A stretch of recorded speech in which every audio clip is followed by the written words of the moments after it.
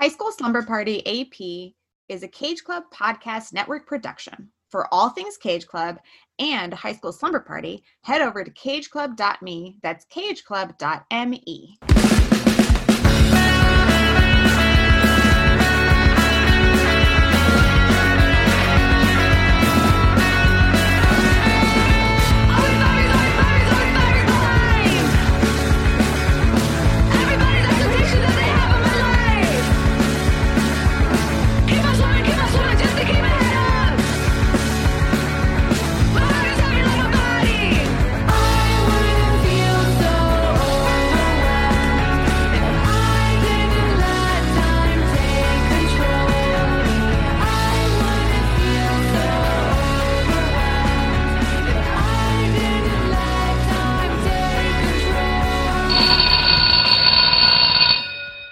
Welcome, slumbers who take their studies a little more seriously. Or maybe not today. I don't know. I'm Brian Rodriguez. And I'm Isla Maddington. And this is High School Slumber Party AP, a study session in contemporary teen films. Today we're talking The Last Summer. But before that, we of course have some homework to discuss. Absolutely. As always, have you hit that subscribe button wherever you're listening? So many options. Spotify, Stitcher, Apple Podcasts, Google Podcasts, insert up and coming open source podcast platform here. But truly, if you subscribe, that helps us out so much and lets us know how much you love us. Of course, and you can check out the archive of all, not just High School Slumber Party episodes, but you can catch up on your AP homework at cageclub.me, the home of so many other great pop culture podcasts. And of course, class participation is a huge part of your grade. So follow High School Slumber Party on Facebook, Instagram, and Twitter. So normally we have some other homework to go through, but this was a very impromptu episode, and I do apologize, Island. I was just looking up summer movies, and I saw this one, and it came out in 2019. I had no idea what it was, and I'm like, let's talk about it on AP. So Absolutely. I don't know. We're just going to dive right into this one, though, because it is a special one. We will be talking another film on our regular scheduled time, I guess, which is the first Monday of every month. So don't worry. This is not in lieu of. This is bonus. This is extra. This is thank you for participating. Here's some extra content for you, whether you like it or not, which should be the theme of this episode.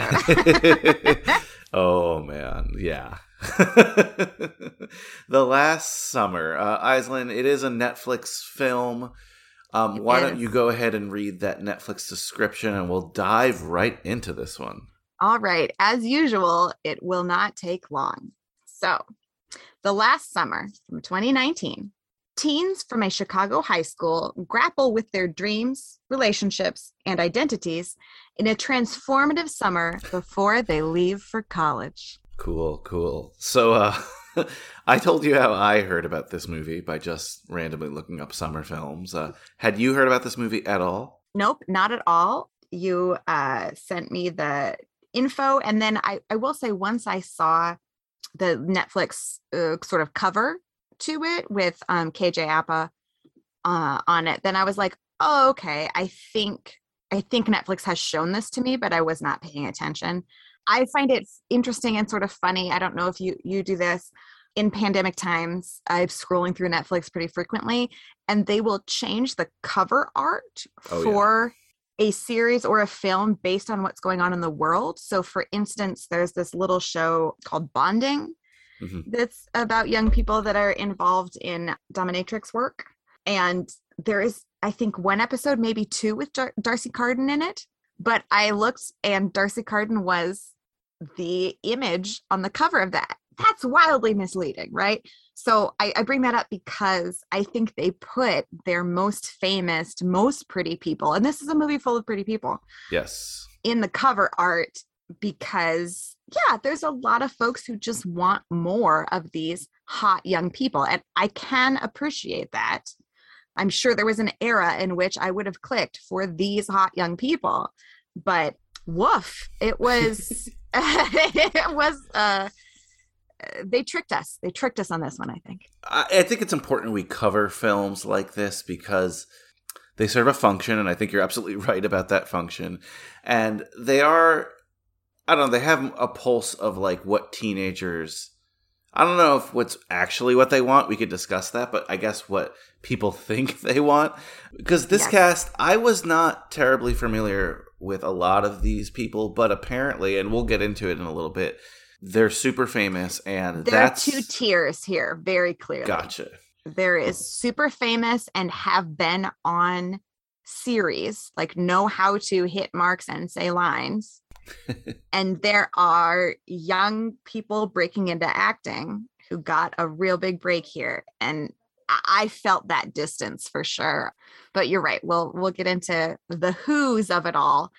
And yeah, I don't mean to say I suggested, or I was enthusiastic about American Pie number 17 or what have you. Like, I'm not, I can give you my list of my favorite terrible movies. That's not it, because I love a mediocre movie. And this one in particular, I think was what some, I don't know, executive somewhere thought high school students would like or would want. And maybe we should talk to one at some point to see what's true. But yeah, a lot of it just rang false. Yeah, 100%. And when we talk a little bit about the production here, yeah, I've been trying to be more positive in general in life, nice. And I see a movie like this and I want to try to tackle it from a positive lens, but sometimes it can be very hard. I almost put that disclaimer out there because I feel like I might go into some things here that are going to sound mean. But so this film's directed by a gentleman named William Bindley, who wrote it with his brother, Scott. We love siblings. Yes, of course. Not a lot of info on this film, which is never a good sign, especially with these Netflix films, because usually when a Netflix film gets popular, there'll be a lot of, BuzzFeed articles or Teen Vogue articles or things like that. So you'll get a little background from it. I don't have a lot of background here. All I could dig up was that, he's done a couple films here or there. He's done some TV, but he was a producer on the film Mother's Day. Are you familiar with Mother's Day? I'm familiar with New Year's Eve, Valentine's Day, Mother's Day as a trifecta of famous people doing things in front of the camera. The famous Gary Marshall, the late Gary Marshall, he was the architect of Mother's Day. And the other two you mentioned, New Year's Eve, Valentine's Day, and a host of other films, Princess Diaries, Runaway Bride, Pretty Woman, Beaches. Oh, Beaches. Some really good stuff in there. But those last three in his career are of that, I don't know what this formula is called, but like throw a lot of famous people and there's like tons of storylines and we follow along. Like Love Actually's like that. There are a lot of romantic comedies like that. Sure. And they're really hard, in my opinion, to be good. There's so much going on, and it's sometimes so much that's not that interesting, because if you just saw one of it, it would probably be a 10-minute plot line that maybe you'd care about a little bit. Or it could be a movie. You know what I mean? I mean, there are... Yes, if it was expanded, and that's something I definitely want to talk about today. Yeah. And one of the reasons I'm frustrated with this movie is that I feel like it is a garden of missed opportunities. Yes. And that the voiceover at the beginning set me up for exactly why I would be frustrated, which is we just graduated high school. So this is the end. This is our last chance. It's over. This, like the closing of the tunnel, where my perception, my outlook on it is that it is the beginning. And yes, I mean, it is a transition. There are things ending, but this idea that like the last chance, the end of the road kind of stuff, it seems so false to me as an old millennial, as a mid-30s person looking back, but also thinking about being that age. That didn't ring true for me then either, because I knew that this was the beginning, right? That this was I don't know. It seemed, yeah, yeah.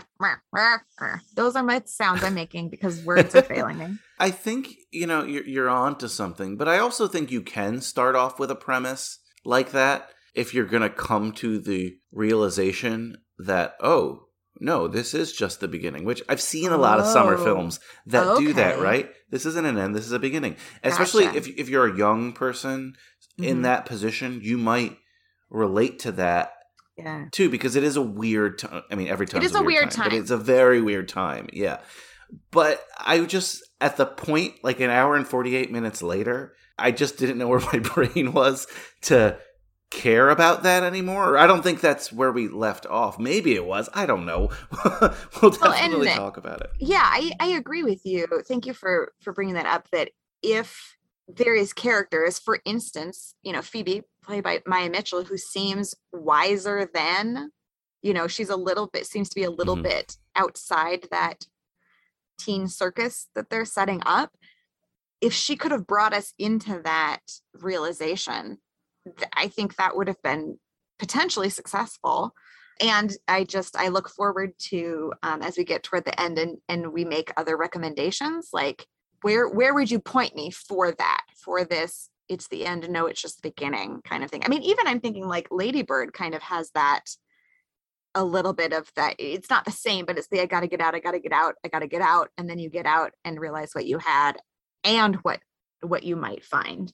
So yeah, Garden of Missed Opportunities. For sure. I mean, I'm, by chance, I don't normally do this, but I'm wearing a Ferris Bueller shirt right now.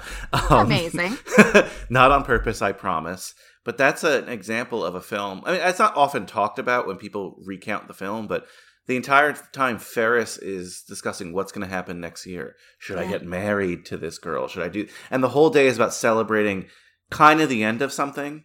But by the end of the movie, you're kind of ushering in the beginning, and there's a little bit of hope and fun. And I think a lot of films are able to do this. But Ferris, we're focusing on, I was going to say 2 stories, really, like 80% Ferris and like 20% his sister. And they intersect at the end. And yes, all these stories kind of intersect at the end. But I guess my point of bringing up this director was that the nasty part of my brain is saying that he saw Gary Marshall's success by working with him on like his last film and was like, I could do this with teens. But with high school, yeah. And again, we've seen like that can work. I am often impressed by those intersecting. This didn't feel like that to me. This also felt like episodic in a way of like, I felt like commercial breaks had been cut out. Mm-hmm. That's a good call, yeah. In the way that it was just so disjointed between these folks and those folks. And then also there is intense dissatisfaction with some of those storylines themselves. So it's like there are times where we have the problem of the parts are good, but it doesn't make a great whole, or the whole is good, but there are individual parts we want to get rid of. And in this case, I think there are flaws regardless of the angle you look at it. And I know we're not here to just shit on things. And I'm so sorry, but I think in part because it is summer and I am in a beautiful cabin in Montana that has been, I'm so thankful, has been part of my life forever. And so I'm in like a nostalgic place. Ooh. And so I was sort of primed for a summer adventure. And this was just not hitting any of the marks for me. And then there are a couple of moments that are just truly, truly disturbing. Some you might anticipate, some you might not, that I look forward to discussing. Awesome. I mean, a couple other things before we get into the characters and plot that I did want to bring up. I think it's also difficult when you do a movie like this with this kind of structure to even it out for the audience in a way that we care about all the storylines, because there were so many times where I wanted to like change the channel to the next storyline, press skip. Great. And yes, it can be done, but it's really hard to do that. I think if you're even like a super, super fabulous writer, director, or whatever, that's very hard to create like 6 or 7 different storylines that are going to compel you like that. It's but there are a lot of things in this too that I think teenagers, even myself as a teenager, could relate to and did relate to. And I guess the main focus here is a lot of the people are in relationships. Mm-hmm. I'm someone who, I had a girlfriend in high school and I tried to continue it in college, and I just... Brag. No, trust me, it's not a brag. I was not mature enough for a relationship, that's for sure. And certainly not mature enough for a long distance relationship. Absolutely. Something we often talk about, not just here in AP, but just all the High School Slumber Party episodes almost, is the fact that we are rooting in our minds for couples, usually just for the end of the movie. Sometimes it is the end of high school, but a lot of times we're rooting for these couples to make it.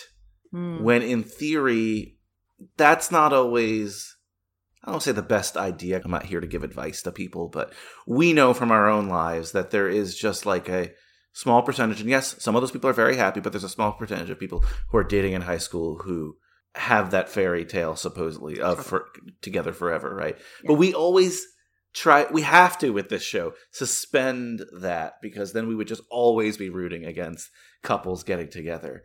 I think they had something in terms of being realistic about that. Mm-hmm. Yeah, that was a point that a number of the couplings discussed. That was a through line for multiple sets of relationships.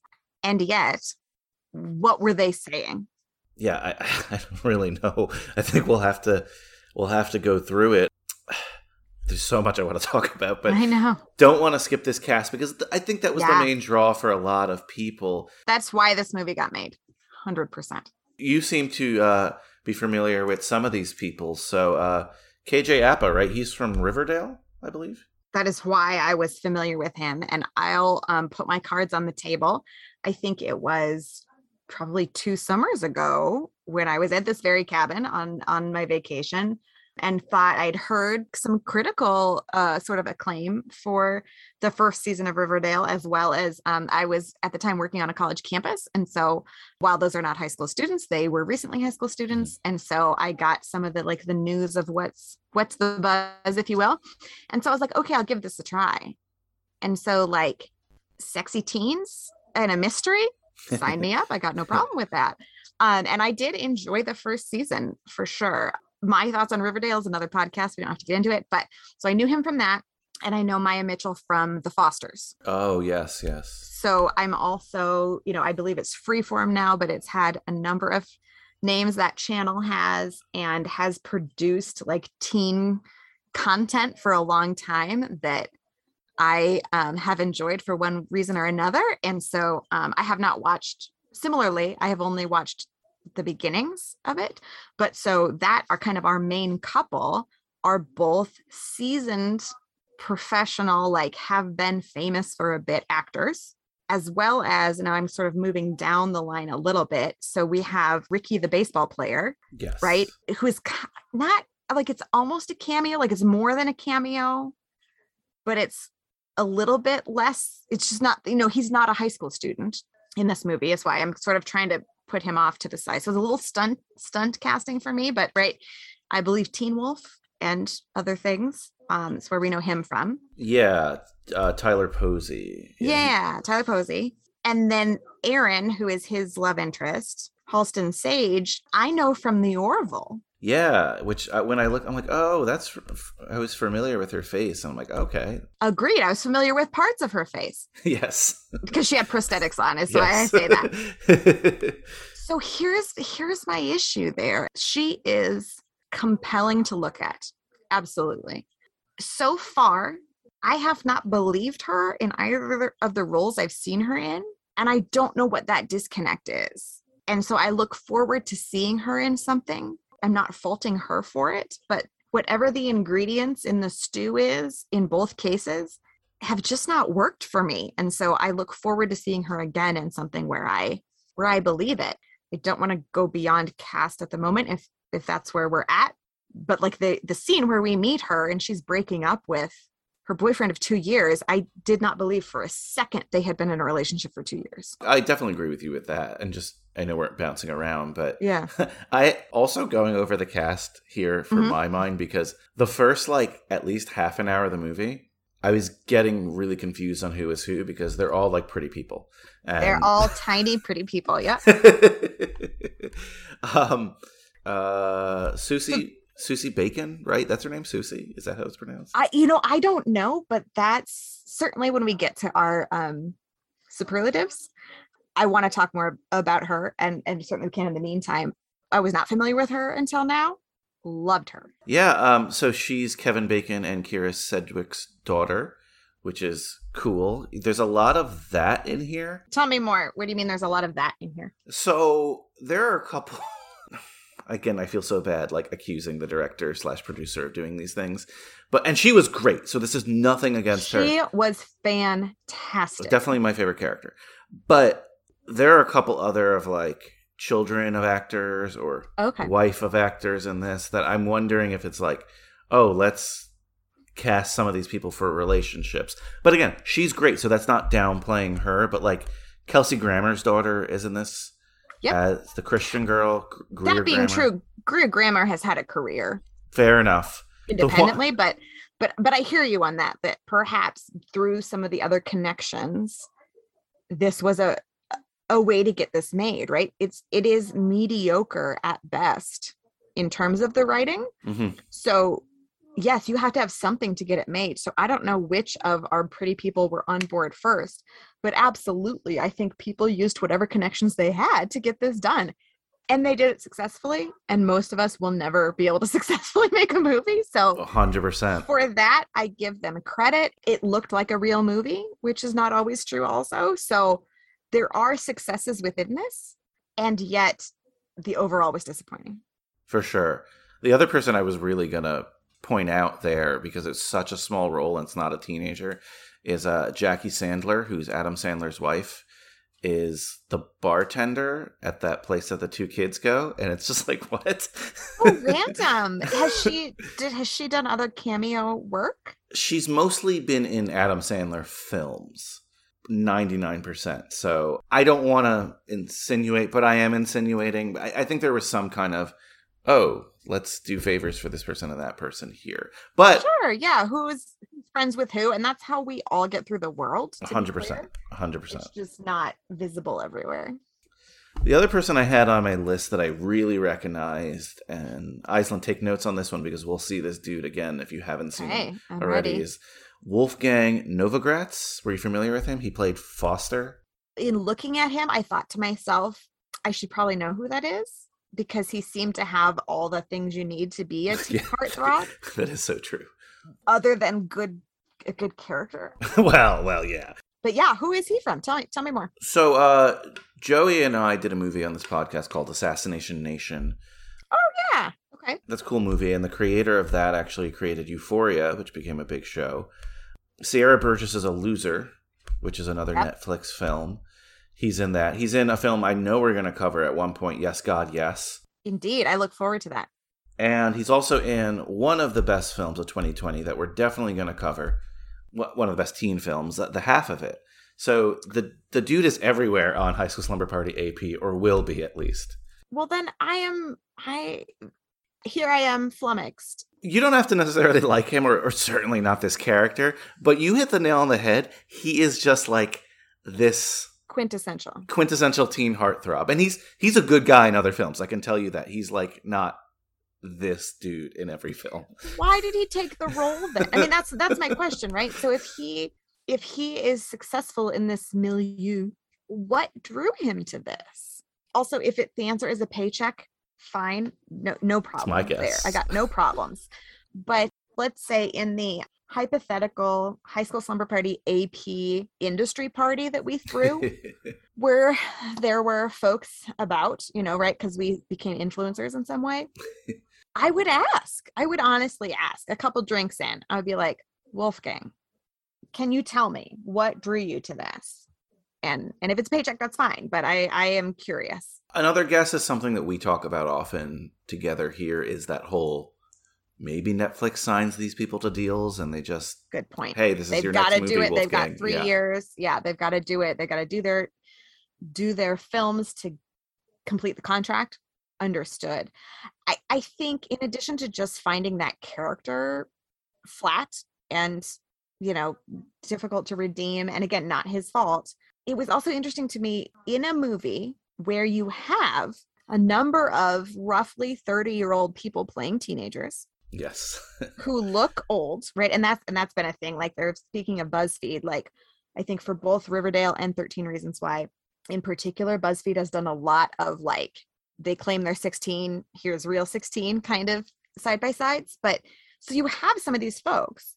You also have a storyline of 18-year-olds passing or attempting to pass as 20 somethings, but you don't use any of, you know what I mean? Like you don't. So we have Jacob McCarthy and Mario Revolori, which is a great name, who play these two misfits that put on suits and pretend to be stock traders or whatever. Why those two? When you have Wolfgang, when you have Jacob Lattimore, when you have J.K. Appa, who would be believable as men, in quotes, why do you put these two in that? Like, what's happening? I don't know. There's a lot of that too, because I don't feel like even though this is very much a movie for teens, spoiler alert to a question we asked, I don't know if the writers really, again, understood what teens were. There were a lot of plot lines in here that I could see in a sitcom about 20-year-olds or even like a college movie and not necessarily a high school movie. Just to flash forward a little, and I don't know how much we're going to talk about this. At one point, they're at like a crazy rave warehouse party, and I've never, unless I'm so out of touch, I've never met like a teen who's, or heard of like a teen-only crazy rave warehouse party that looks like it does in this movie. Exactly. Where are those resources coming from? How do they have access to that space? How are they pulling that off? Yeah, absolutely. I don't think we need to go scene for scene by any means, but yes, I mean, so many things. I just was thinking to myself, what? I also have, while we're in the nuts and bolts of it, was this movie completely ADR'd?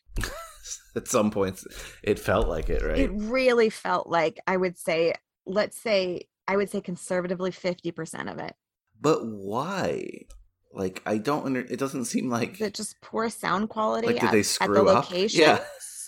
Well, because one that was really prominent for me was the first scene when Audrey, who's Sosie Bacon, is meeting the Lila and Lila's mother, because that's gonna be her summer job. That one, I mean, it was just in a home. It wasn't. Yeah, it was not like, I was thinking. It wasn't like outside. The Chicago wind, perhaps. But It was. Yeah, it wasn't the beach. It wasn't the stadium. It wasn't. And then also in the cars, I felt like too were very much, very, very blatantly ADR'd. And I have wondered from time to time in the streaming era if it hits the ear differently, on my iPad with headphones versus in a movie theater. And so I don't know if we've become more sensitive or less sensitive to it, but it was distracting to me in this movie. It could be because I wasn't enthralled by the story. Maybe I would forgive it in a different movie. That's a good point. Right? I mean, if I'm thinking back, so if Never, Rarely, Sometimes, Often was overly ADR'd, would I have cared? Would I have forgiven it? Probably. So I should take that back as a criticism and just I think it's fair. Use it as an observation. Gosh, there was a lot of that in this. Absolutely. Okay, one thing I did want to mention, because I don't want to get the Godfather, Joey Lewandowski. Well, not mad. I don't think he'd be mad at this, but as a big Zac Efron fan as he is, Halston Sage is a famous ex-girlfriend of Zac Efron. So. Oh, I mean. But in Neighbors, but in real life too? In real life, yes, as well. So yeah, I did not know that. And she was in Neighbors, so hot goss here on Slumber Party AP. I'm behind. Okay, interesting. We shoehorned Zac Efron in, so here we go. And I want to thank somebody behind the scenes for this movie, and whoever that is. I'm sure I could find out their name, but it's whoever compiled the Wikipedia page for this film. Oh, is it great? They did something that I love that most movies don't do. They didn't write the summary in chronological order. Okay. They split it up based on our storylines, and that makes it so much easier for us to talk about. So thank you, Wikipedia author. Oh, that's a great point. I'll have to look at that. Okay. So they go by who are the characters? Griffin and Phoebe. Yep, and that's the first one. So sure, there we go. Okay. Let's talk about Griffin and Phoebe. What were your thoughts on them? And Phoebe, right? She is a young filmmaker who's trying to get into NYU. Side note, as I might have mentioned this, I might have not mentioned this. they're always getting into the fanciest schools in these movies, and it's like other schools exist, people. So many schools. There are so many schools, and you can start at one school and go to a different school, or there are great, amazing people, educators at a variety of schools. I mean, they're just, yes. So young, all the young people who are listening, keep your mind and your options open. We've had a couple guests from outside the country, specifically Australia, and I like to ask them about like perceptions of like American high school movies, because 99% of high school movies are American made and about American stories. And I forgot who it was, whether it was Jenna Guillaume or Shawnee Mead, or maybe both. But one of them commented, like, to us, there's like 3 American colleges, like NYU, or maybe 4, NYU, Harvard, Columbia, Stanford. And you'll often see, especially in these movies to like that we're going to cover on AP, where it's like, but you're going to Cal and I'm going to Stanford. How are we going to make that work? And it's like, it's crazy. It's like, no one, expand your horizons, filmmakers, with that, and stop acting like there's only 5 colleges. Because I also feel like, I know we're going off on a tangent, but I also feel like they set things up for like kids who can't get into those schools, or maybe don't want to go to the schools, where you feel don't have the resources to the resources perfect. Yeah, that's a big one. I mean, those are like the most expensive schools in the country, and in very expensive places. Yes, I don't want to say it makes some kids feel like failure, but I know I've talked to like, younger cousins of mine, and it's like, well, I didn't get into Stanford or Harvard or anything like that, but it's like, I don't know. Yeah. You're more in tune with the university life than I am, but it's something annoying that you'll see more and more of. I'm just warning you. It is super irritating. I'm happy to bring on a academic counselor or, any number of sort of student affairs-y positions to talk about the reality of college-y stuff if we ever want, when we talk about another movie that is on this precipice of college. But I agree with you 100%. It was just another thing that made these characters and the way they were written just sort of lowest common denominator, kind of fill in the blank of what aspirational school people would want to, and then the kind of classic, in quotes, issue of your parents wanting you to go pursue something stable, but you have an artistic goal or passion. And I also don't know how true that is anymore, or who is telling someone that they have to pick before they even get there. But so we have Griffin and Phoebe. The other thing about Griffin, which is weird and not helpful. To be clear, he's the character who the father is telling him to go to, I guess, business school at Columbia. Like, he knew a guy at Columbia, and he really wants to go to Berklee School of Music, the greatest music school in the country, apparently. I mean, it is, but I'm saying, like, it's just... Sorry, continue. He came from a private high school, like a prep school. So they didn't even all go to high school together. So what was the point of that? And were these two, like, is this where it all started? Was the original idea about them? Because they seem to be the leaders and also the most kind of deliberately cast, it seems like. Deliberately cast, also fleshed out. Yeah, they get so much screen time. So much screen time is spent on them. And again, I could see that being just the movie. There's plenty of teen movies today 100%. That's just their story. So I have 2 main things that I wanted to bring up from their story. So number 1 is, it was all I could do not to turn it off, because it just hit my exact buttons in the wrong way. So the scene where they have some sort of competitive barbecue eating contest, and then go directly into a sex scene, as a lifelong vegetarian and someone who has an issue with, like, when there's food on your face and the whole, like, that was the most repulsive thing that I have seen in a long time. I was absolutely disgusting. And I almost texted you, but it was later than when I had texted you previously about this movie. And so I was like, I'm going to keep this to myself till recording. But, like, I would rather there have been, I don't even know. I would rather it have all been shot on handheld and I would rather be car sick from this movie than the idea of them eating a ton of barbecue, and like it's on their faces, on their hands. The whole room must smell like meat. Oh my Yes. God. It was what my nightmares are made of. What do you say we call it a draw? Nice.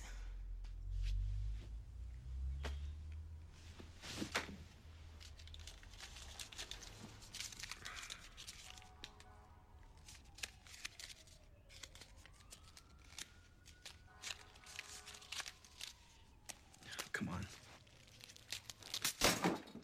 Wow. Wow. Are you that good with condom wrappers? Keep in mind, as I'm sure I say all of us because I assume everyone was, but I was bullied a lot in middle school, and part of that included people like throwing meat at me because they Ooh. knew I didn't eat meat. That's So not fun. it comes from a place of deep trauma, but that was revolting, number one. But that's, just a me issue. I don't think it's yeah. On the expanded level, it's definitely a you issue because you have experience with that, which I'm definitely sorry about. That sounds like it was really Hey, crappy. I survived. But it's also like a touch issue. Like I. All the senses. Look, I love barbecue food, but I would never in a million years jump from that with, again, not just the smells, but just like the feeling on your fingers. And in your body. Like, I get that they're 18. They have metabolism we could only dream of. But also, Fair. the last thing, well, not the last thing, but far down the list when I'm very full, is it like, all right, let's get this done. The timing was wrong for me. So I was thinking of this, like I just sent a link in the Zoom chat. In the film Wet Hot American Summer, like Elizabeth Banks, they just have a barbecue and she just has like barbecue sauce over her face. Disgusting. Yes, I've never identified with Paul Rudd more. That's just wrong. It's just not okay. And in that context, they knew it too. Oh, of course, yeah, that's part of it. Here it's like, ooh, sexy. The other thing, and if I fell asleep at some point, I do apologize. So we have teenagers. They have just graduated high school, but ostensibly children. Mm-hmm. And we have parents. And so it turns out that Phoebe's mom and Griffin's dad are having an affair. Yes. Phoebe's mom doesn't know it's an affair. She just thinks she's dating a guy at the gym. Right. And Griffin finds out, and at first he doesn't say anything, and then he does all this. So then there's this big scene where Griffin is apologizing to Phoebe's mom. What the fuck? He didn't do anything. It's not his responsibility. Whatever he did is what he did because he is the child in this situation. Why is he taking the burden? And I understand it was because he wanted Phoebe back, but like the way that it could be partially because I do think he's a good actor. So it was him in the scene doing his best to act with this other person. But like the way that he was apologizing to her as if he had done something was really unsettling and frustrating. I do not get, or maybe I get, but I just don't know why this whole parent storyline was here. I guess there was zero conflict with them. It just seemed like everything was other going than well. that she didn't want to date. Yeah. And I guess they weren't clever enough to figure stuff out there. When it came in this film, I'm like, wait, what? Who is this guy? Oh, that's his dad. I forgot. One, I forgot. Right. Two, when you see that's a thing, it's like, how is this gonna? Oh, I don't know. And you're so right. How is this his fault? I kind of get her reaction because you're in that moment. You don't know what the hell's going on. That's I get tough. Phoebe's reaction. Yes, I don't get the for mom's. sure. The mom and she should have said, "This is not about you." Yeah. You and Phoebe work He's out. a You need to work kid. out. Yeah, it was just. He's a kid. I was like, what is going on here? It was the weirdest, most awkward thing. And how, like, they're having this nice little romance, and it's this weird thing that one of the 20 plot lines here that I wasn't really high on my list going into, like, the thing with his dad, and then that ends up happening. It's like, you need to tell your mom, and it's like, just...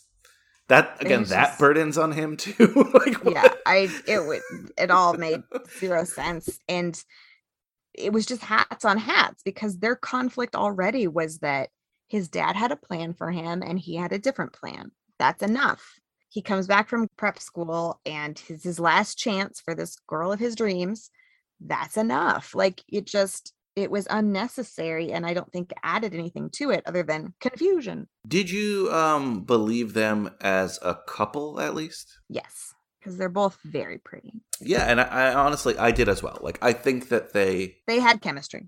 As crappy as some of their storyline was, specifically again with the parents, once again, I could see this just being a film if these characters were invested in a little bit more. Mm-hmm.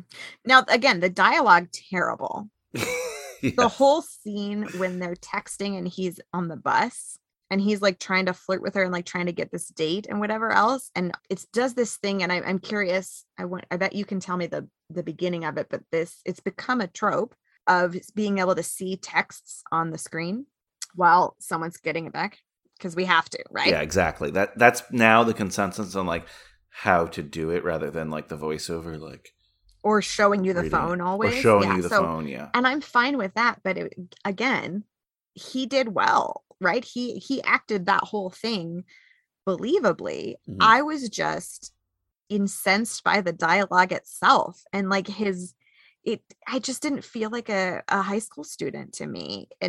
And this could be a long rabbit hole, so feel free to pull me out of it. We can save it for another time. But like this idea of this persistent pursuit idea, that if you continue to ask and ask and ask until they say yes, that's how a relationship starts. And that's so problematic and so difficult. We will see it in upcoming films. I'm sure we've seen it. I'm sure we had it in American Pie. that's definitely But a high school it's trope. frustrating because it's a high school trope, and it's when it is presented that way in media so often, and it is for teens as well as adults in all kinds of media, it presents that narrative as like a viable thing, which then impacts people in real life and also impacts really important issues like consent. So just in case anyone's interested, a no, okay, fine is not consent. That's not consent at all. So in the same way, it's so frustrating to me when it is presented as if that is the way a relationship should start, where you wear them down and then they want to date you. Like, Yeah. Either they do or they don't. So I guess that was a third thing that bothered me about them. But your question was, did I believe them as a couple? And I did. Yeah, I would. I don't know if we're gonna get it. I would like to see them in something else, given with different material, because they did have a lot of chemistry. So and they're both good. And again, they're both arguably some of the more experienced of the teenagers, in quotes, actors in this movie, and it was clear. Anything else you want to mention about them, or should we move on to our next storyline? I think let's move on to our next set of young people. According to the Wikipedia gods here, the next storyline, and it's a little bit different. We're gonna have to break this one up a bit, but it's Erin and Alec. That's the couple who broke up at the beginning. Let's start with Erin, right? Like, Alec breaks up with her, and Alec right away gets with another girl. So Erin is friends with Audrey, but Erin and the baseball player. Let's talk about that. Okay, I guess I just wanted to double check with you. My understanding was that both Erin and Alec had agreed. Like, it wasn't that one dumped the other. It was no. It was a mutual thing. Will break up, and we will break up at the beginning of the summer. I mean, again, in that scene, y'all, I did not believe that these people had ever spoken to each other before. This was not 2 years and 2 years in high school. They would have, and I know because I did it, there would be boxes of memorabilia that you like give back. Here's all your stuff back. Here's all your mix CDs. Probably not in 2020. Well, yeah. Maybe everything was in the cloud that they returned to each other. Maybe they just maybe they just untangled their cloud. But I did not get any kind of sense of familiarity with them at all.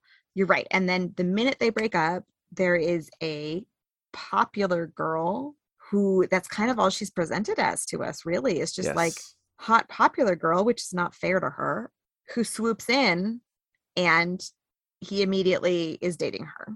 Yes. Yeah, he's dating her. And just again to your point, halfway through the movie, I forgot that they had this breakup. Like it just because they did not seem like a couple that I cared about at all. So I forgot that those stories were intertwined until they kind of re-intersected at some point. Yeah. I mean, we could actually close Alec up really because he dates her for the summer and he gets tired of her and he wants to get back with Erin. So that's literally what happens there. And Erin, who's, I guess, best friends with Audrey, she has a job, which they kind of focus on, but don't. She has like an internship at this office and she's giving coffee orders and stuff like that, whatever. But her big romance storyline comes in when they go to a Chicago Cubs game and a player quite literally falls in her lap. A player, a professional baseball player, not even like minor league, not even like farm league. This is a 22-year-old professional baseball player? Are you okay? Yeah, I'm fine. I'm really sorry. I would want to take care of the mustard, but I'm kind of in the middle of something. Yes, go do you. All right. Yes, a professional sportsman. And he's just... And I love how they gave him an age, because I'm thinking like maybe he's 22, really, right? Yeah, maybe he's really young. Maybe he's 19 and she's 18. But there's a big gulf between 22 and fresh out of high school. Absolutely. Whatever, they start dating and he's like perfect for like 90% of the movie. You know, that's what they're playing it as. But we know something's going to happen with this guy. A shoe or a cleat of some kind will drop. The cleat will drop up. But like some of these scenes spent on them are like, oh yeah, you know, I know it's just a pickup truck, but it's my pickup truck. Like it's like Which again, like both of them were doing their best. I feel I do not blame these actors. That what they were working with was not authentic, it didn't feel comfortable. At the very minimum, to me, it felt like an acting class cold read. That's a good call. Yeah. And again, and I'm not I know that sounds like I'm blaming them for that, but I'm like, that's how stilted the material was for them to work with. And I don't know, like I had empathy for Erin because she was kind of blindsided by, you know, she shows up at his house or his condo, is whatever, and a woman answers the door and it's his ex, but it's complicated. I had empathy for her there, and yet that didn't seem at all out of the ordinary to me. No. I mean, he is a young professional athlete. I mean, one of the reasons I figured that she was going to drop, because it's like he's a 20-year-old in a big city now. But that's why also I felt bad for her, because she's only, you know, fresh out of high school. And fresh out of this 2-year, what seemed to be absolutely committed, if emotionless from our perspective, relationship. Yeah, I mean, she's it. Once that happened, then looking back on it is like, oh, there's a reading of it where he took advantage of her. For sure, but it's also like not played like that at certain times. Like even when he chases her and he just says it's complicated, it's almost like they're trying to portray it as like sympathetic when, like I said, it's more he's being an asshole. For example, I was really perplexed by the fact that, I don't know if he had her or she volunteered, but she as presumably like an 18-year-old threw a barbecue for his entire team of adults who are the Cubs. For the Cubs, yes, a professional baseball team where people are ranging from probably 21 to 37, 38. And some of them are millionaires. Like millionaires. Get that shit catered, Cubs. At the minimum, they're 6-figure-inaires or whatever that's called, right? And really, it's just like, oh, I barbecued for an entire team of millionaires. Like that's a lot of pressure for someone who just graduated high school. Yeah. Just weird, bizarre. This was such a bizarre storyline that it screamed to me being written by adult men. Yeah, you know, like yes, I love baseball. Casting a hot young woman in it. I just one more time want to say I truly don't blame her for it. But yeah, I didn't believe any of it. There is this 2-dimensional character and there's a 3-dimensional person, and then we tried to put them together and it just didn't work. So I look forward. I'm going to look at her IMDb. I'm going to find something else to watch her in, because I'm confident she's very talented. This is just not the place to watch her. And I was much more interested in her best friend, Audrey. Yes, yes.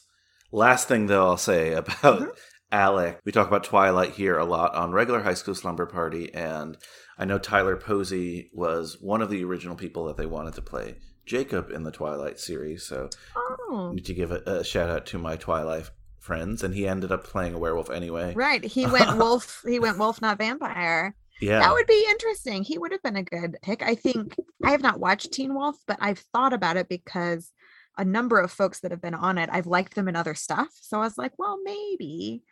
But I don't know. I don't trust MTV scripted. Yeah, I've been burned before. The other shout out I'll do is another shout out to our good friend Joey Lewandowski and his partner Joe too, as Tyler Posey is the lead voice on the animated Fast and Furious series, Fast and Furious Spy Racers. He plays Tony Toretto, the younger cousin of Dominic Toretto. So Joey giving you a bunch of connections are endless. Fast connection right there. Joey, we will know when Joey listens to this because we will get texts. For sure. All right, though, let's do it. Let's talk Audrey. So you Breath were a fan of fresh. Fan of the Audrey character. I think she got the best lines. I think they were delivered well. You know, thinking of it when they're in the baseball stadium and the meet cute of Ricky and Aaron, and Aaron says, "Oh, I'm not going to call him," and Audrey's like, "Well, of course not. He's rich and successful. Oh, and hot. Yeah, don't let me throw that away for you." Like, I'm not actually going to go out with him. No, he's young, successful, and he's hot. Gross. Her sarcasm, like, I have an affinity for, so that worked out. I think she's tremendously talented, and I think she was able to, probably because it was a smaller role, like take what she had and do a lot with it. And it was also compelling in a different way. She did go on that journey of, she was seemed to be in a more kind of working class versus some of the more affluent folks around her. Mm-hmm. And she was upset about not getting in, kind of a little bit maybe average in some ways. And so she was not getting into the school she wanted. And through this summer and through, meeting this young child actor who was clearly being pushed by her mother, she then found a new path. That's a movie, right? And I remember that movie. It had Brittany Murphy in it. Oh yeah. R.I.P. And Dakota Fanning. Uptown Girls, I think. Uptown Girls. Yes. This to me was very much a slice of Uptown Girls without some of the, of course, it wasn't exactly, but it hit some of those beats, and I thought kind of more successfully than other parts of the movie. Am I off base with that? No. And I was also so refreshed that we could have this sort of romantic weaving of all these characters, and that she did not need a romantic storyline for it to be compelling. She was not to us. Arbitrarily coupled. Yes, exactly. And I thought that was awesome. And maybe the lines aside, but maybe the best bit of storyline in this because of that, or definitely Agreed. Close to it. It's one that I was consistently excited to watch. Again, I think she did great, and it was fun to see. I liked the mom like bragging that she was in 16 Candles, despite having and then that. It turns out she was an extra. Oh, yeah, that's tough. I wanted to ask you about this though. I mean, 16 Candles, of course, a classic teen movie. So, a High School Slumber Party connection there. But again, with the writing and how it's presented, it was so off base to me that Lila, the daughter, and Audrey, that neither of them knew. I thought Lila would know. Lila would have seen before the scene her mother was in. If she's that obsessed with it, she would have shown it to her before. But the way it's presented to us, it's on TV, and she says, "Oh, here I am. I'm right there." And then they both laugh in the face of this woman. What? That's exactly, first of all, what I was going to say. The fact that, like, okay, she's bragging about this and has never shown it off to her daughter makes no sense. Makes no sense. And then they would both laugh. So that was the moment that upset me about this storyline, was like, that didn't ring true. That didn't ring true to the I think the rest of Audrey, she may have laughed behind her back, but I don't think she would have just, I don't know. It just seems so callous to me. I don't know. That was a tough moment, but the moments between just the two of them, the little girl and Audrey, I thought were lovely. And I could have watched that longer. I was trying to look up and see like if this was actually a character in 16 Candles. Oh, the guest number 3 or something? Yeah, but I couldn't find it, so I was just curious. Yeah, I mean, again, you were absolutely right. I didn't think of it that way. They're just laughing at the mother. At the end of this character's arc, it's actually like nice because, well, she speaks to admissions guy. I forgot for what college, but he's super rude to her. Like, I hope no one is like that in real life. He really made it easy for her to be like, no, I don't want to go here, because it was like her safety school. She ended up getting waitlisted, but he's just like, this school could do a lot for you. You're going to be on probation, this and that. And it's like, whoa, okay, guy. Yeah. But I do like, at the end of the day, she makes that decision to, what is it, like, I forgot what the program's called, like a Teachers Without Borders. It was Teach for America. Teach for America, yes, that's what it is. So it's sort of not the same, but there's a AmeriCorps and Peace Corps and various different kind of post high school volunteering opportunities. And the other piece of it, and I'm not going to give this movie any more credit than it needs, but another thing that I appreciate is highlighting paths that are not just straight from high school to a 4-year college, because that works for a section of people and it's what's promoted a lot, but there are a lot of other paths that are fantastic. And so whether that's starting at a 2-year college or whether that's doing an experience like this where you get the chance to get some world experience and kind of figure out where you might want to go, or also like technical and what do you call it, like more applied programs, right? There's so many things beyond a 4-year college. And this is coming from someone who has worked on campuses and now works to support folks working on campuses. So I'm not anti-college. It frustrates me when that's the only path that's highlighted. So, okay, I will, whatever my grade is at the end, this bumps it back up because at least it's some representation for other paths, and I think we need more of that. And we never see that. Like in these movies, it's usually the person who's not going to college is not depicted in such a positive light as she is. I think that's so awesome. And the conversation she has with her friend at the end, it looks like it might get confrontational, but it doesn't. It's kind of like, you have different resources than me. Be happy for my version of success like I'm happy for your version of success. Which is like, absolutely. I'm excited about this. Yeah, absolutely. Well, whatever goodwill that Audrey gained in this movie, I think we're going to lose it when we continue our discussion here. Wikipedia brings up Foster next. And Foster is Alec's best friend and coworker. By the way, one thing we didn't mention about Alec, how he's started a summer business. He has his own paving company, which is crazy, but good for him. You know what? Good for him. Earning a living paving for the summer, it's weird also to like operate a company like that on a part-time basis as a high schooler in the summer. But you know what? If he can get it done, good for him. Here's the thing. No one in this movie had last names. That is true. So the shirt had to say like Alex Paving or Alex Construction or whatever. Whatever his last name was, let's say Smith. It would have been solved if it had said Smith Construction and they were working part-time at like his dad's company. Yeah, but nope. Not what we're doing here. So yeah, Foster never had a chance. So yes, Foster. That character. Oh. Yeah. I don't know if this is like a throwback to like American Pie kind of stuff. Maybe it is, but Foster's whole goal is he has a wish list of ladies he would like to bed before he goes to college. Spoiler alert on this, it ends up that he's a virgin, and oh my goodness, I don't know. Aislinn, what would you like to say about Foster? Again, this character, yeah, I mean, throwback is a nice way to say it. It seems like it is inspired from poorly written characters from a previous era.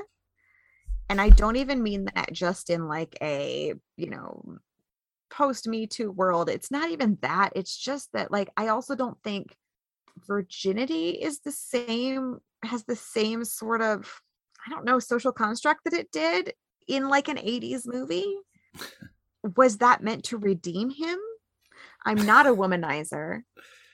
I'm a virgin, but he was still at least claiming to be seeking out one night stands or like whatever. I mean, it was to me, it was unclear and just seemed, so archaic that I just got through his scenes. And again, no disrespect to the actor pulling it off. He is, I think, talented. He's got a beautiful dimple. And he was doing his best, but it was not a character.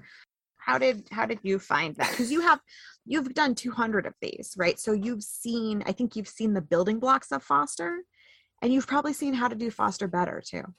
So like the other day, as part of my cousin's reward for getting a tattoo for this podcast, we watched American Pie and recorded it. And I was actually like, it was one of the times I've enjoyed American Pie the most. And I was laughing and I was like, I didn't expect that to happen because I don't know. There's a lot of, and there still is negative things in American Pie. I'm not forgiving everything, but there's a vulnerability to a lot of those characters that, I don't know. It felt more real, even though that they had a sex it grounds pact. them. Yeah, yes. Yeah.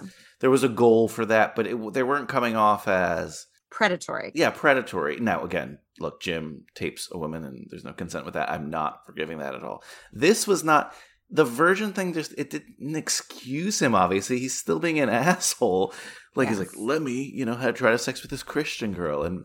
And the way he's doing it, too, like, he's getting involved with people's families and stuff. Like, that's like high-level psychotic stuff.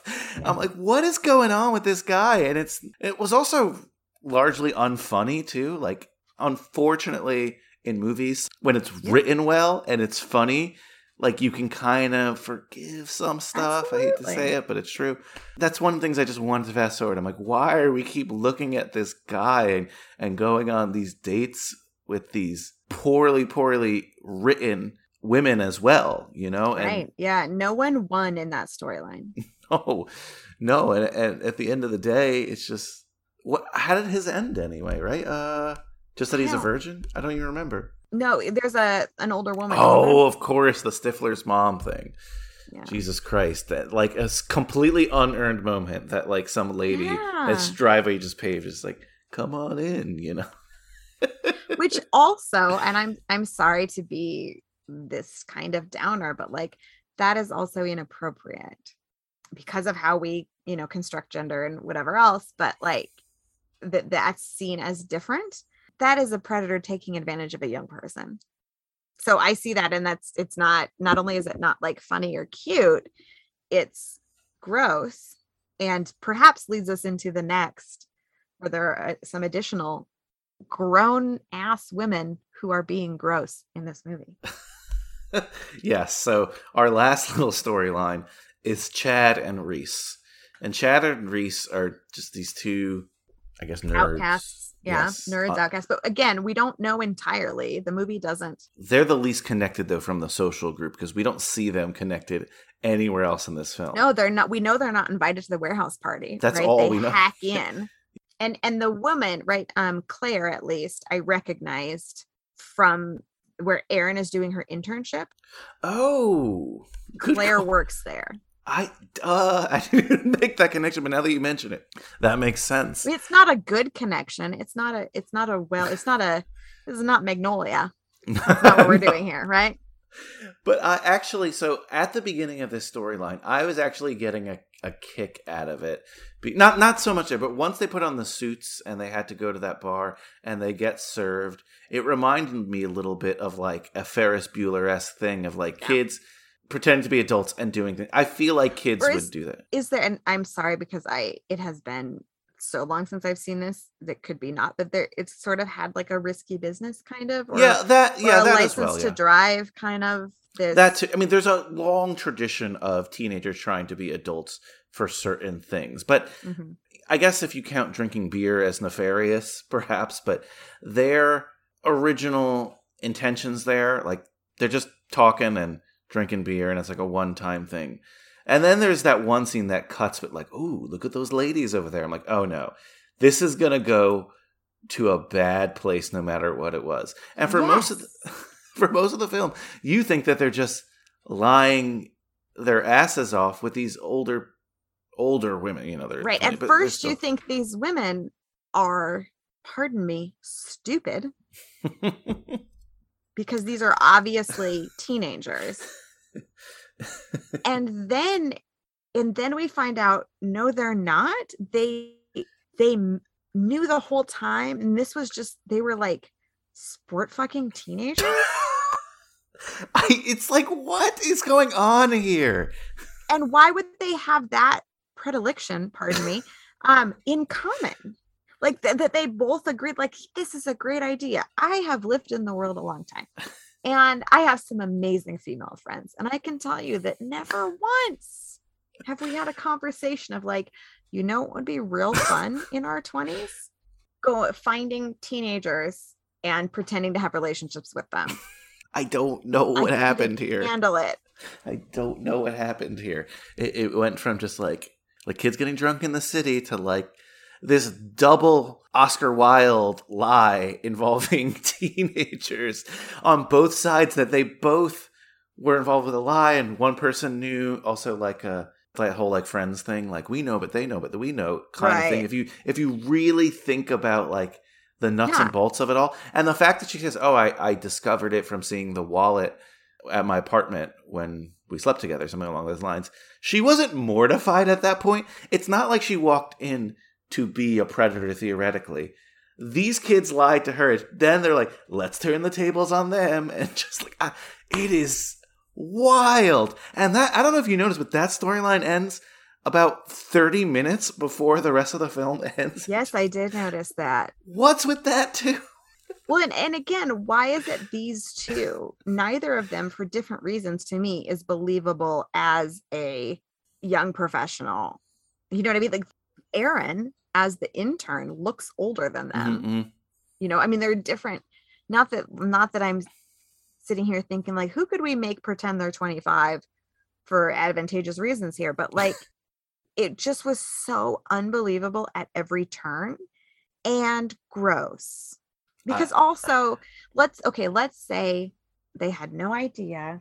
Wouldn't you think, if you were an adult person with adult person experiences in like, I don't know, how old were they? Can we say 27, 25? What do you want? No, I think they said that they were like, they guessed that their age was like 23 or 24, something along those lines. That's what they 24. That was like a throwaway line. Wouldn't you know the person you were having sex with was not your age? I would think so. I mean, look, I don't know if they indicated that they were virgins or whatever, but I think the implication was there. If Foster's a virgin. Yes. Yeah. So that I would believe. Honestly, if Foster changed tracks partway through and was like, I'm not making headway, if you will, with these high school girls, I'm going to try something else. And he went to the bar. Like, again, not okay. I'm not saying it's a good idea. I would have believed that. But like, I'm so sorry, Jacob McCarthy, you're adorable. But the way that he was presented in this movie is not believable as a person of drinking age. No, and again, that to me made it funny that they were getting away with the alcohol thing. There's no way that, like, again, this sounds weird, but you're totally right. If Foster was the guy there, he's also a good-looking guy. Not that they're bad-looking, the other two kids, but they're just... he's like built like a man, not a kid.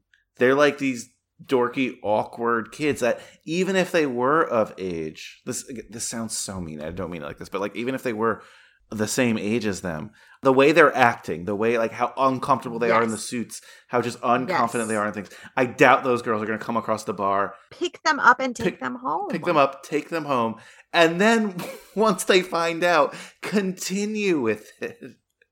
Yeah, it was again flummoxed, disappointed, so many things. Yeah, this was wild, and I could see this being its own movie. not a good one, but its own movie. But it's this part that could be taken completely out. Yeah. Also, just because it is so disconnected from the rest of the story. I thought they were going to come in, kind of ruse their way into, yes, the beer, but also maybe some other perks of people thinking you're an adult. Maybe Totally. they end maybe up a job. Or I was thinking, like, as simple as it is, most things end in a party. This doesn't. Like, if there was going to be there was a 4th of July thing at one point, right? Yes. And they were going to be the ones to save the day because they brought the beer. Like, I know it's such a stereotypical plot, but. Or like they're hosting a party on a yacht. Yeah, something. Yeah, exactly, right? Like, and that to me, there's an innocence to that because should they be doing that? No. But like a redemption. Yes, there's no tricking. Yes, there's tricking of human beings there, right. But the stakes are a lot lower than, with the girls. Right. Like, what is the story they're going to, when they are in college next year or whatever, what's the story they're going to tell? Right. We got this business person's yacht and we invited everyone and they finally knew who we were or something. That would be fun. But like, I had a sexual relationship with a woman in her 20s and we were both lying to each other. And here's do you want the good news in all of this? They seemed to be going to college. You pay a health services fee and then counseling is free. So hopefully they'll be able to work through this experience in a way that helps them to move forward in adulthood. I hope so. There's one other thing I wanted to mention from this storyline that I just remembered it. Not just to be clear, if you guys didn't do your homework and watch this film, we surprised you anyway, so it wouldn't surprise me if you didn't do your homework. But the fact that she's building this storyline about meeting her father to him to get him to confess is so fucked up. It's so like I didn't think of it while I was watching it, but now you've pointed it out, like the way that families are sort of weaponized in this movie is bizarre. Just bizarre. Just absolutely bizarre. Yeah, it's giving me a headache. How does the movie overall end? Like, what's the final image? I'm just forgetting now. I have no recollection. Right? Credits, yes, there are credits. Oh, I think one of the things is Griffin and Phoebe, they're like, oh, there were a 4-hour train ride. And it's like, I give it 2 weeks. Well, and Alec and Aaron, yes. So yeah, they joke about how they're not gonna, and then like Alec and Aaron have a reconciliation that's open-ended. Yeah, we don't know. Maybe they love each other. They're not gonna get over that. Neither of them is gonna get over it. He is not gonna get over her dating a cub, and she's not gonna get over him moving on so quickly. That's doomed. They will not make it through orientation. Yeah, Chad and Reese, we just don't know because we left them 30 minutes before that, and Audrey has a solid plan. So yay, Audrey. So I think we're ready. Audrey's the winner. I think we're ready for our awards, and that is an award. So maybe that'll be your choice. I'm not sure, but could be. But first things first, who is this movie made for? I don't think successfully, but I think they definitely intended to make this for teenagers, right? I think teens and people who are fans of the names in it. Is this based on YA? I hope not. No, there's no source material I could find for this, except derivative of like all teen films, but you know what I mean. Mm-hmm. There's no YA novel that this is based on. Right. Did we have a dead parent or dead teen? No, I mean, we had absent parents, but I don't believe... But no dead parents or dead teens.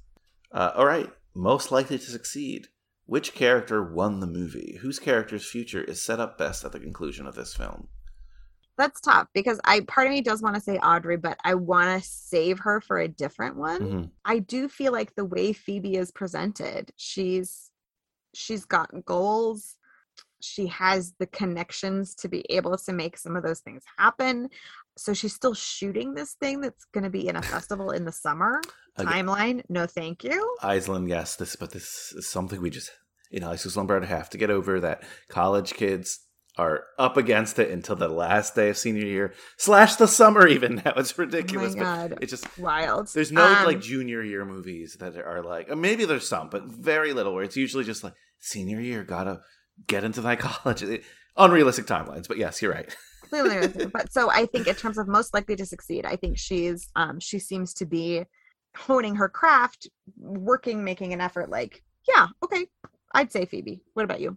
That's actually who I said as well. We didn't really talk about their particular artistic projects so much, but Phoebe is a filmmaker and she has this weird She's interviewing people, which I thought was going to be a framing device, because in previous Gary Marshall films, that's like a framing device. Indeed. It really wasn't here.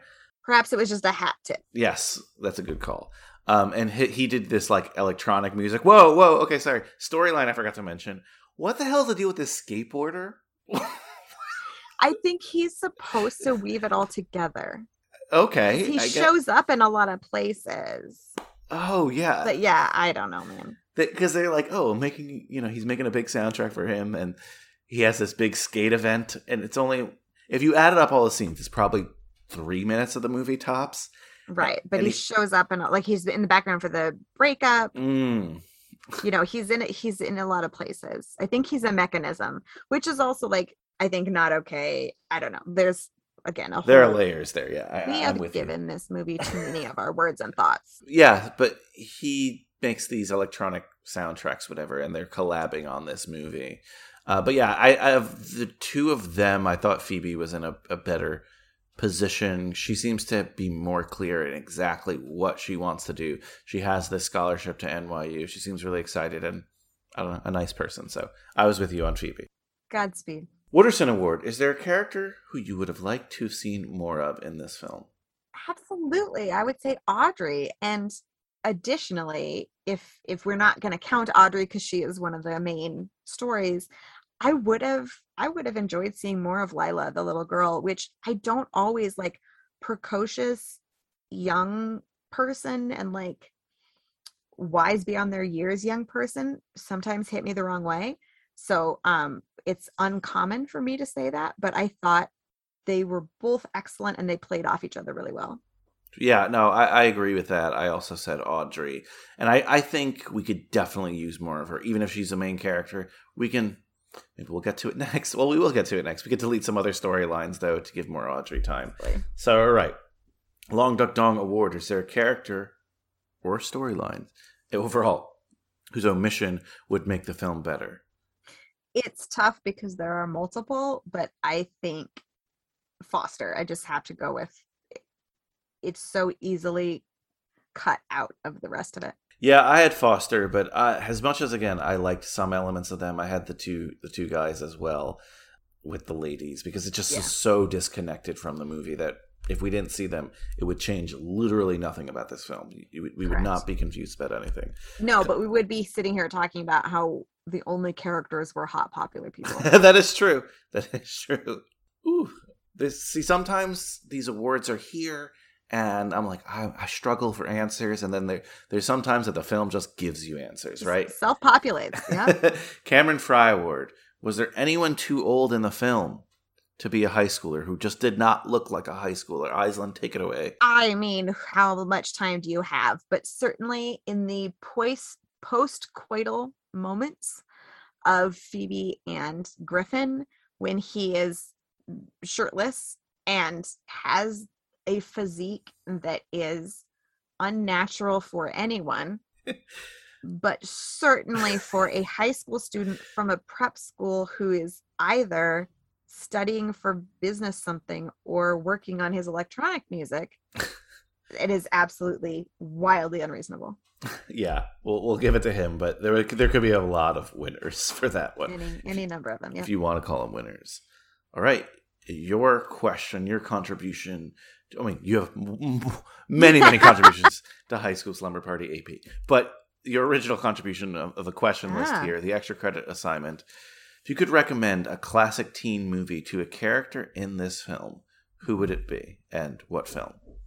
Okay, so I'm cheating a little bit, but as I mentioned, the worldview that we're given at the beginning from Griffin of this is my last chance, this is the end, was just so hard for me to wrap my mind around. And I would want to provide him an opportunity to understand that that is not necessarily the case. And the first thing that came to mind for that would be to show him The Big Chill.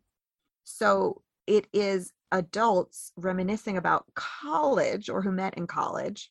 So it's not high school, but I just feel like it helps us with this life can be long, and there are lots of relationships and lots of things happen, and none of what goes on in that film had anything to do with who these people were in high school. And so it's cheating a little bit, but I still think it's classic. I will allow The Big Chill. Yes. People know how much I enjoy The Big Chill. Do you? I didn't know that. I think I have 3 vinyl soundtracks of The Big Chill because people... Amazing soundtrack. Yes, because people just like, oh, I know Brian likes that, so I will allow The Big Chill. Do you have one? Yeah. So hear me out on this one. But I want Chad and Reese to watch Weird Science. Because I would just like them to watch the film and not go out and do these things. Yep. And maybe fantasize about creating a robot cautionary girlfriend. tale. Yes. Exactly. And also, like, proof that they should have known better. Yes. As should Claire and the other one. Oh, man. Good choices overall there. The other thing I put, too, this is my backup choice.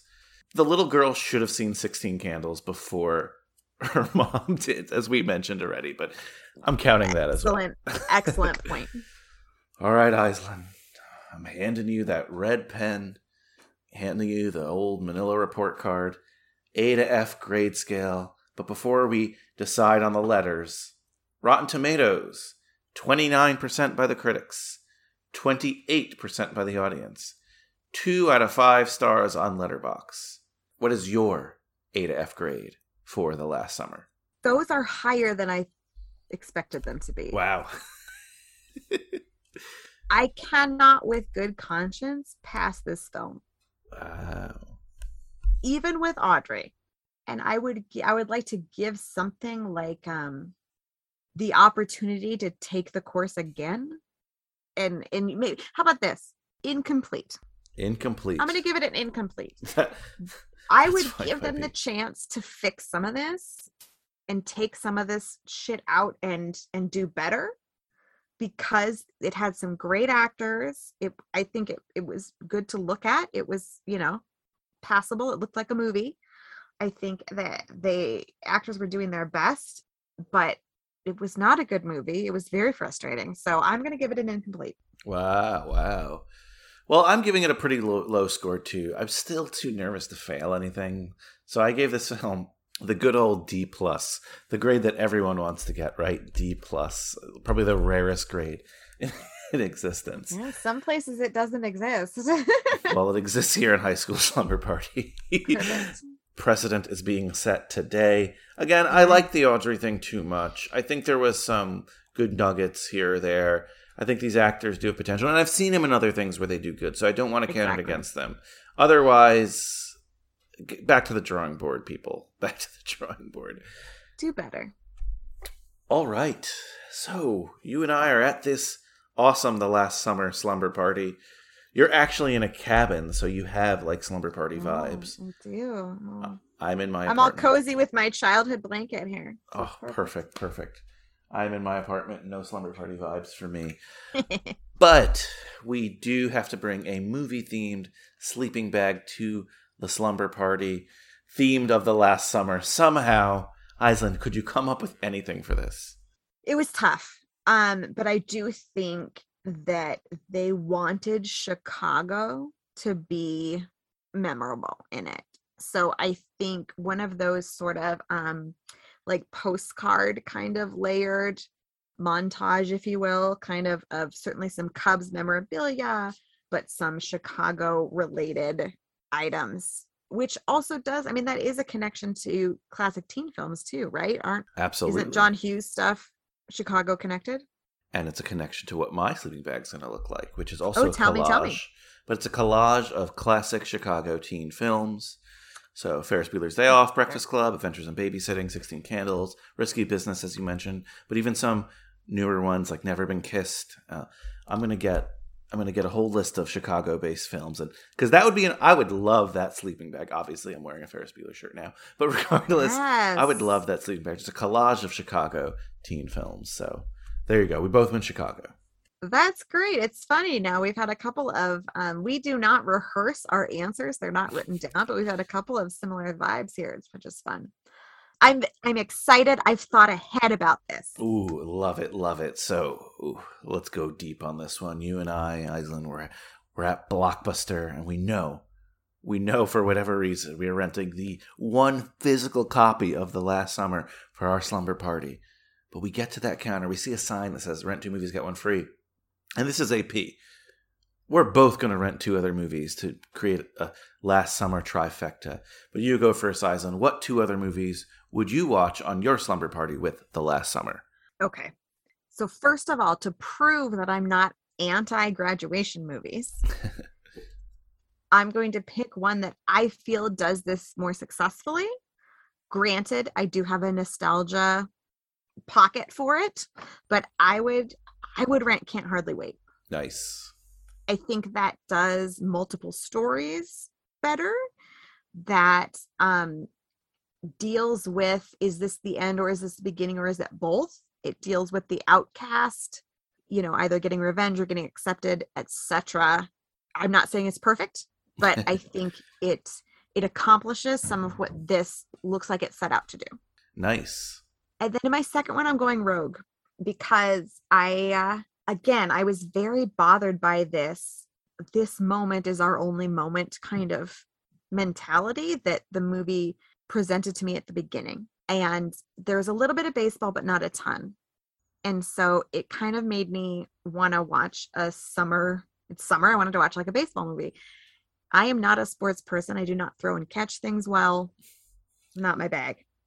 But I love Disney's The Rookie. Oh, wow. About a middle-aged high school teacher. Yes.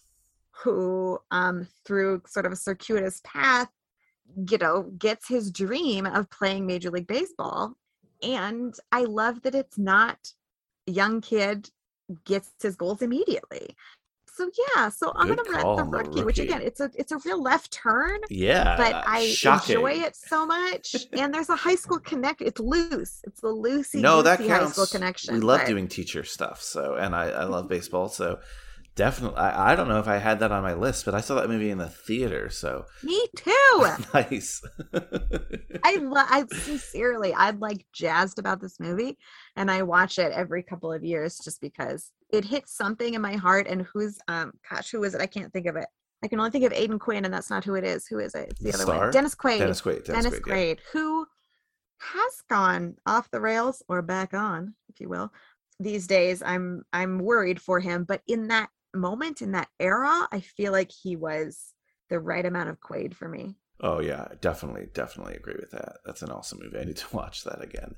And one quick note on Can't Hardly Wait, which I think is pretty funny, is so I follow on social media and listen to from time to time a couple other teen film oriented podcasts.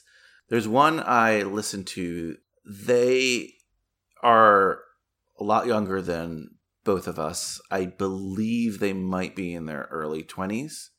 Ooh. And had never seen Can't Hardly Wait and hated it. Oh no. Did not okay, understand I'll have to go back and listen to that. Thought it was so just backward and just of a different era. But I loved it. I know you enjoyed it.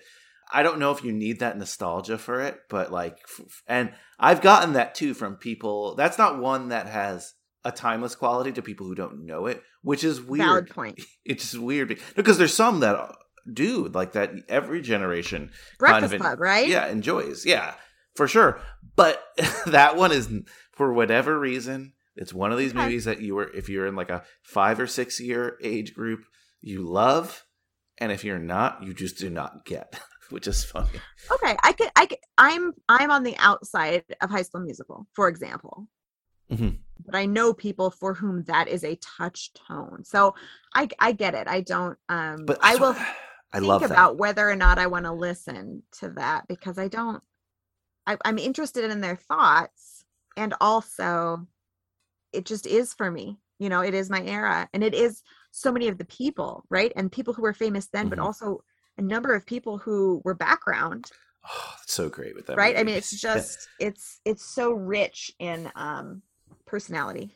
I think it's something we talked about though on Kid 90, right? Like it's kind of that thing. Like if you're in with whatever it was, you're in, and if you're not, oh well. But that's something I love about this podcast, discovering those things. So I'll be quick with my picks. Yeah, my 2 picks are connected pretty easily to stuff in the film. First one, because of the Gary Marshall connection, is The Princess Diaries, which I think is his only true teenage film, but we'll count that. Anne Hathaway, obviously. And of course, I'll do it. I'll include 16 Candles here. Mentioned so often in this film. Why not? good call. Let's do it. All right. So this was fun. Even though it might not have been a fun watch, it was definitely fun to talk about. We need to talk these movies. I'm glad we could pop this extra episode in. I wouldn't be shocked if we do some more of these little extra episodes. There is a lot going on with contemporary teen films and certain films that there are expectations that we might need to cover right away. So just that's a little teaser there. But Aislinn, anything you want to say, plug or whatever? I just want to thank the listeners. I want to thank you again for the opportunity to talk about these movies. It's been so much fun, even when I don't 100% enjoy the movie, but it's been grand. And I would say happy summer to everyone. Please, there's a good amount of August left. Enjoy it safely. Do something that you love safely, and keep coming back, and we'll keep talking. Well, enjoy your cabin, Aislinn. I will. Got it.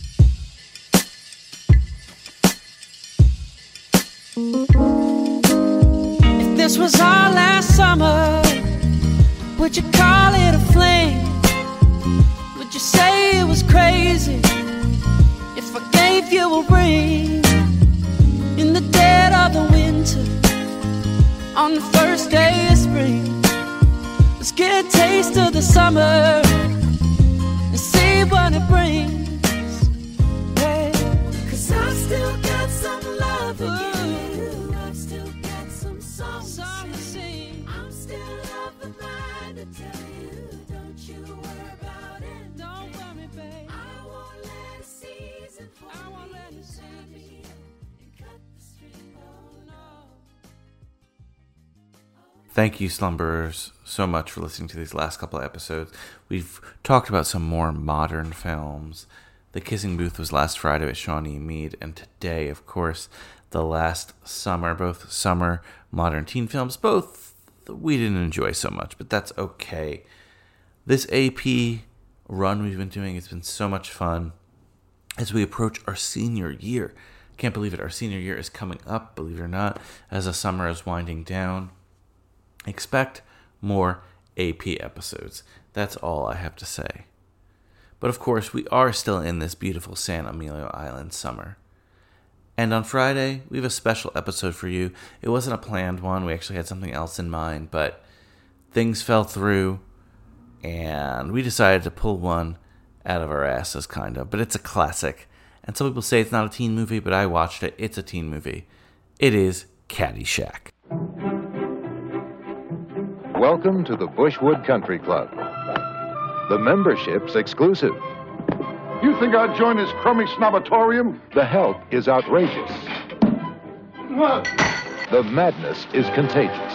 Bad language, fooling around on the course, poor caddying. What, this whole place? Caddyshack, starring Chevy Chase as Ty Webb. Who is that disgusting man over there? A sportsman who really knows how to score. So, what brings you to this nape of the woods, neck of the wave? How come you're here? Rodney Dangerfield as Al Servant, a big shot. My dinghy's bigger than your whole boat! With an even bigger mouth. Hey, somebody step on a duck? Ted Knight as Judge Smales, a man of dignity and a sense of fair play. I've sentenced boys younger than you to the gas chamber.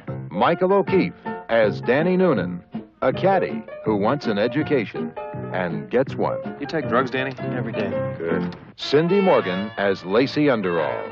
She's got a bad reputation, and she's working hard to keep it. You want to tie me up with some of your ties? And Bill Murray as Carl Spackler. Just a harmless squirrel, not a plastic explosive or anything, nothing to be worried about. He's not crazy about gophers, but he is crazy. License to kill gophers by the government of the United Nations. And introducing Mr. Gopher as himself. I said freeze, gopher! Caddyshack. It's all about swinging. Kiss me, you fool. But not on the course. Hey, you want to make $14 the hard way? Playing a good game. That's he got all of that one. And talking a better one. Hey, I should have stayed home and played with myself. Taking shots. That was a bum shot. And making time. We couldn't possibly think less of each other. Controlling your drives. Wow! And losing your grip. It is! You! Out! Score. The man's a menace. Caddyshack. The comedy with... Oh, Caddyshack, one of the classic comedies of all time. And Kyle Reintried, of course, my housemate here on Santa Maria Island, will be ready for it. It's a big summer movie. And again, I know there's skeptics out there and saying, like, that's not a teen movie. Honestly, watch it. It really is. It's really about the caddies. It's just that it seems like, I don't know, I'll do some research, but it seems like they got Chevy Chase, Bill Murray, Rodney Dangerfield, who I love, and they have such great performances out of them that they focused a lot on the adults, especially in marketing. But if you watch it, this is Danny Noonan's story, the lead caddy here, the teenager trying to get into college. So I think we're going to focus a lot on that this time too. Thanks so much for listening. As always, thanks for participating on social media. It's been great. I love these AP episodes, and I love that you listen to them as well. But I want you to remember one thing. Besides hitting that subscribe button, besides participating on social media, remember that life moves pretty fast. And if you don't stop to look around once in a while, you could miss it. Later, dudes.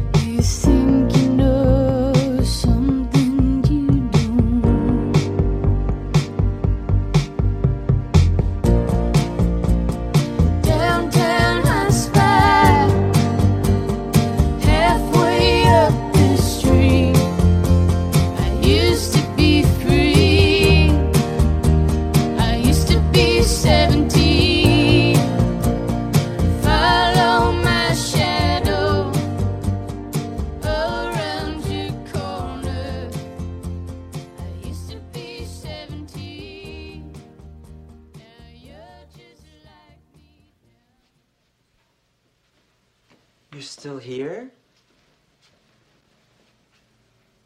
It's over. Go home.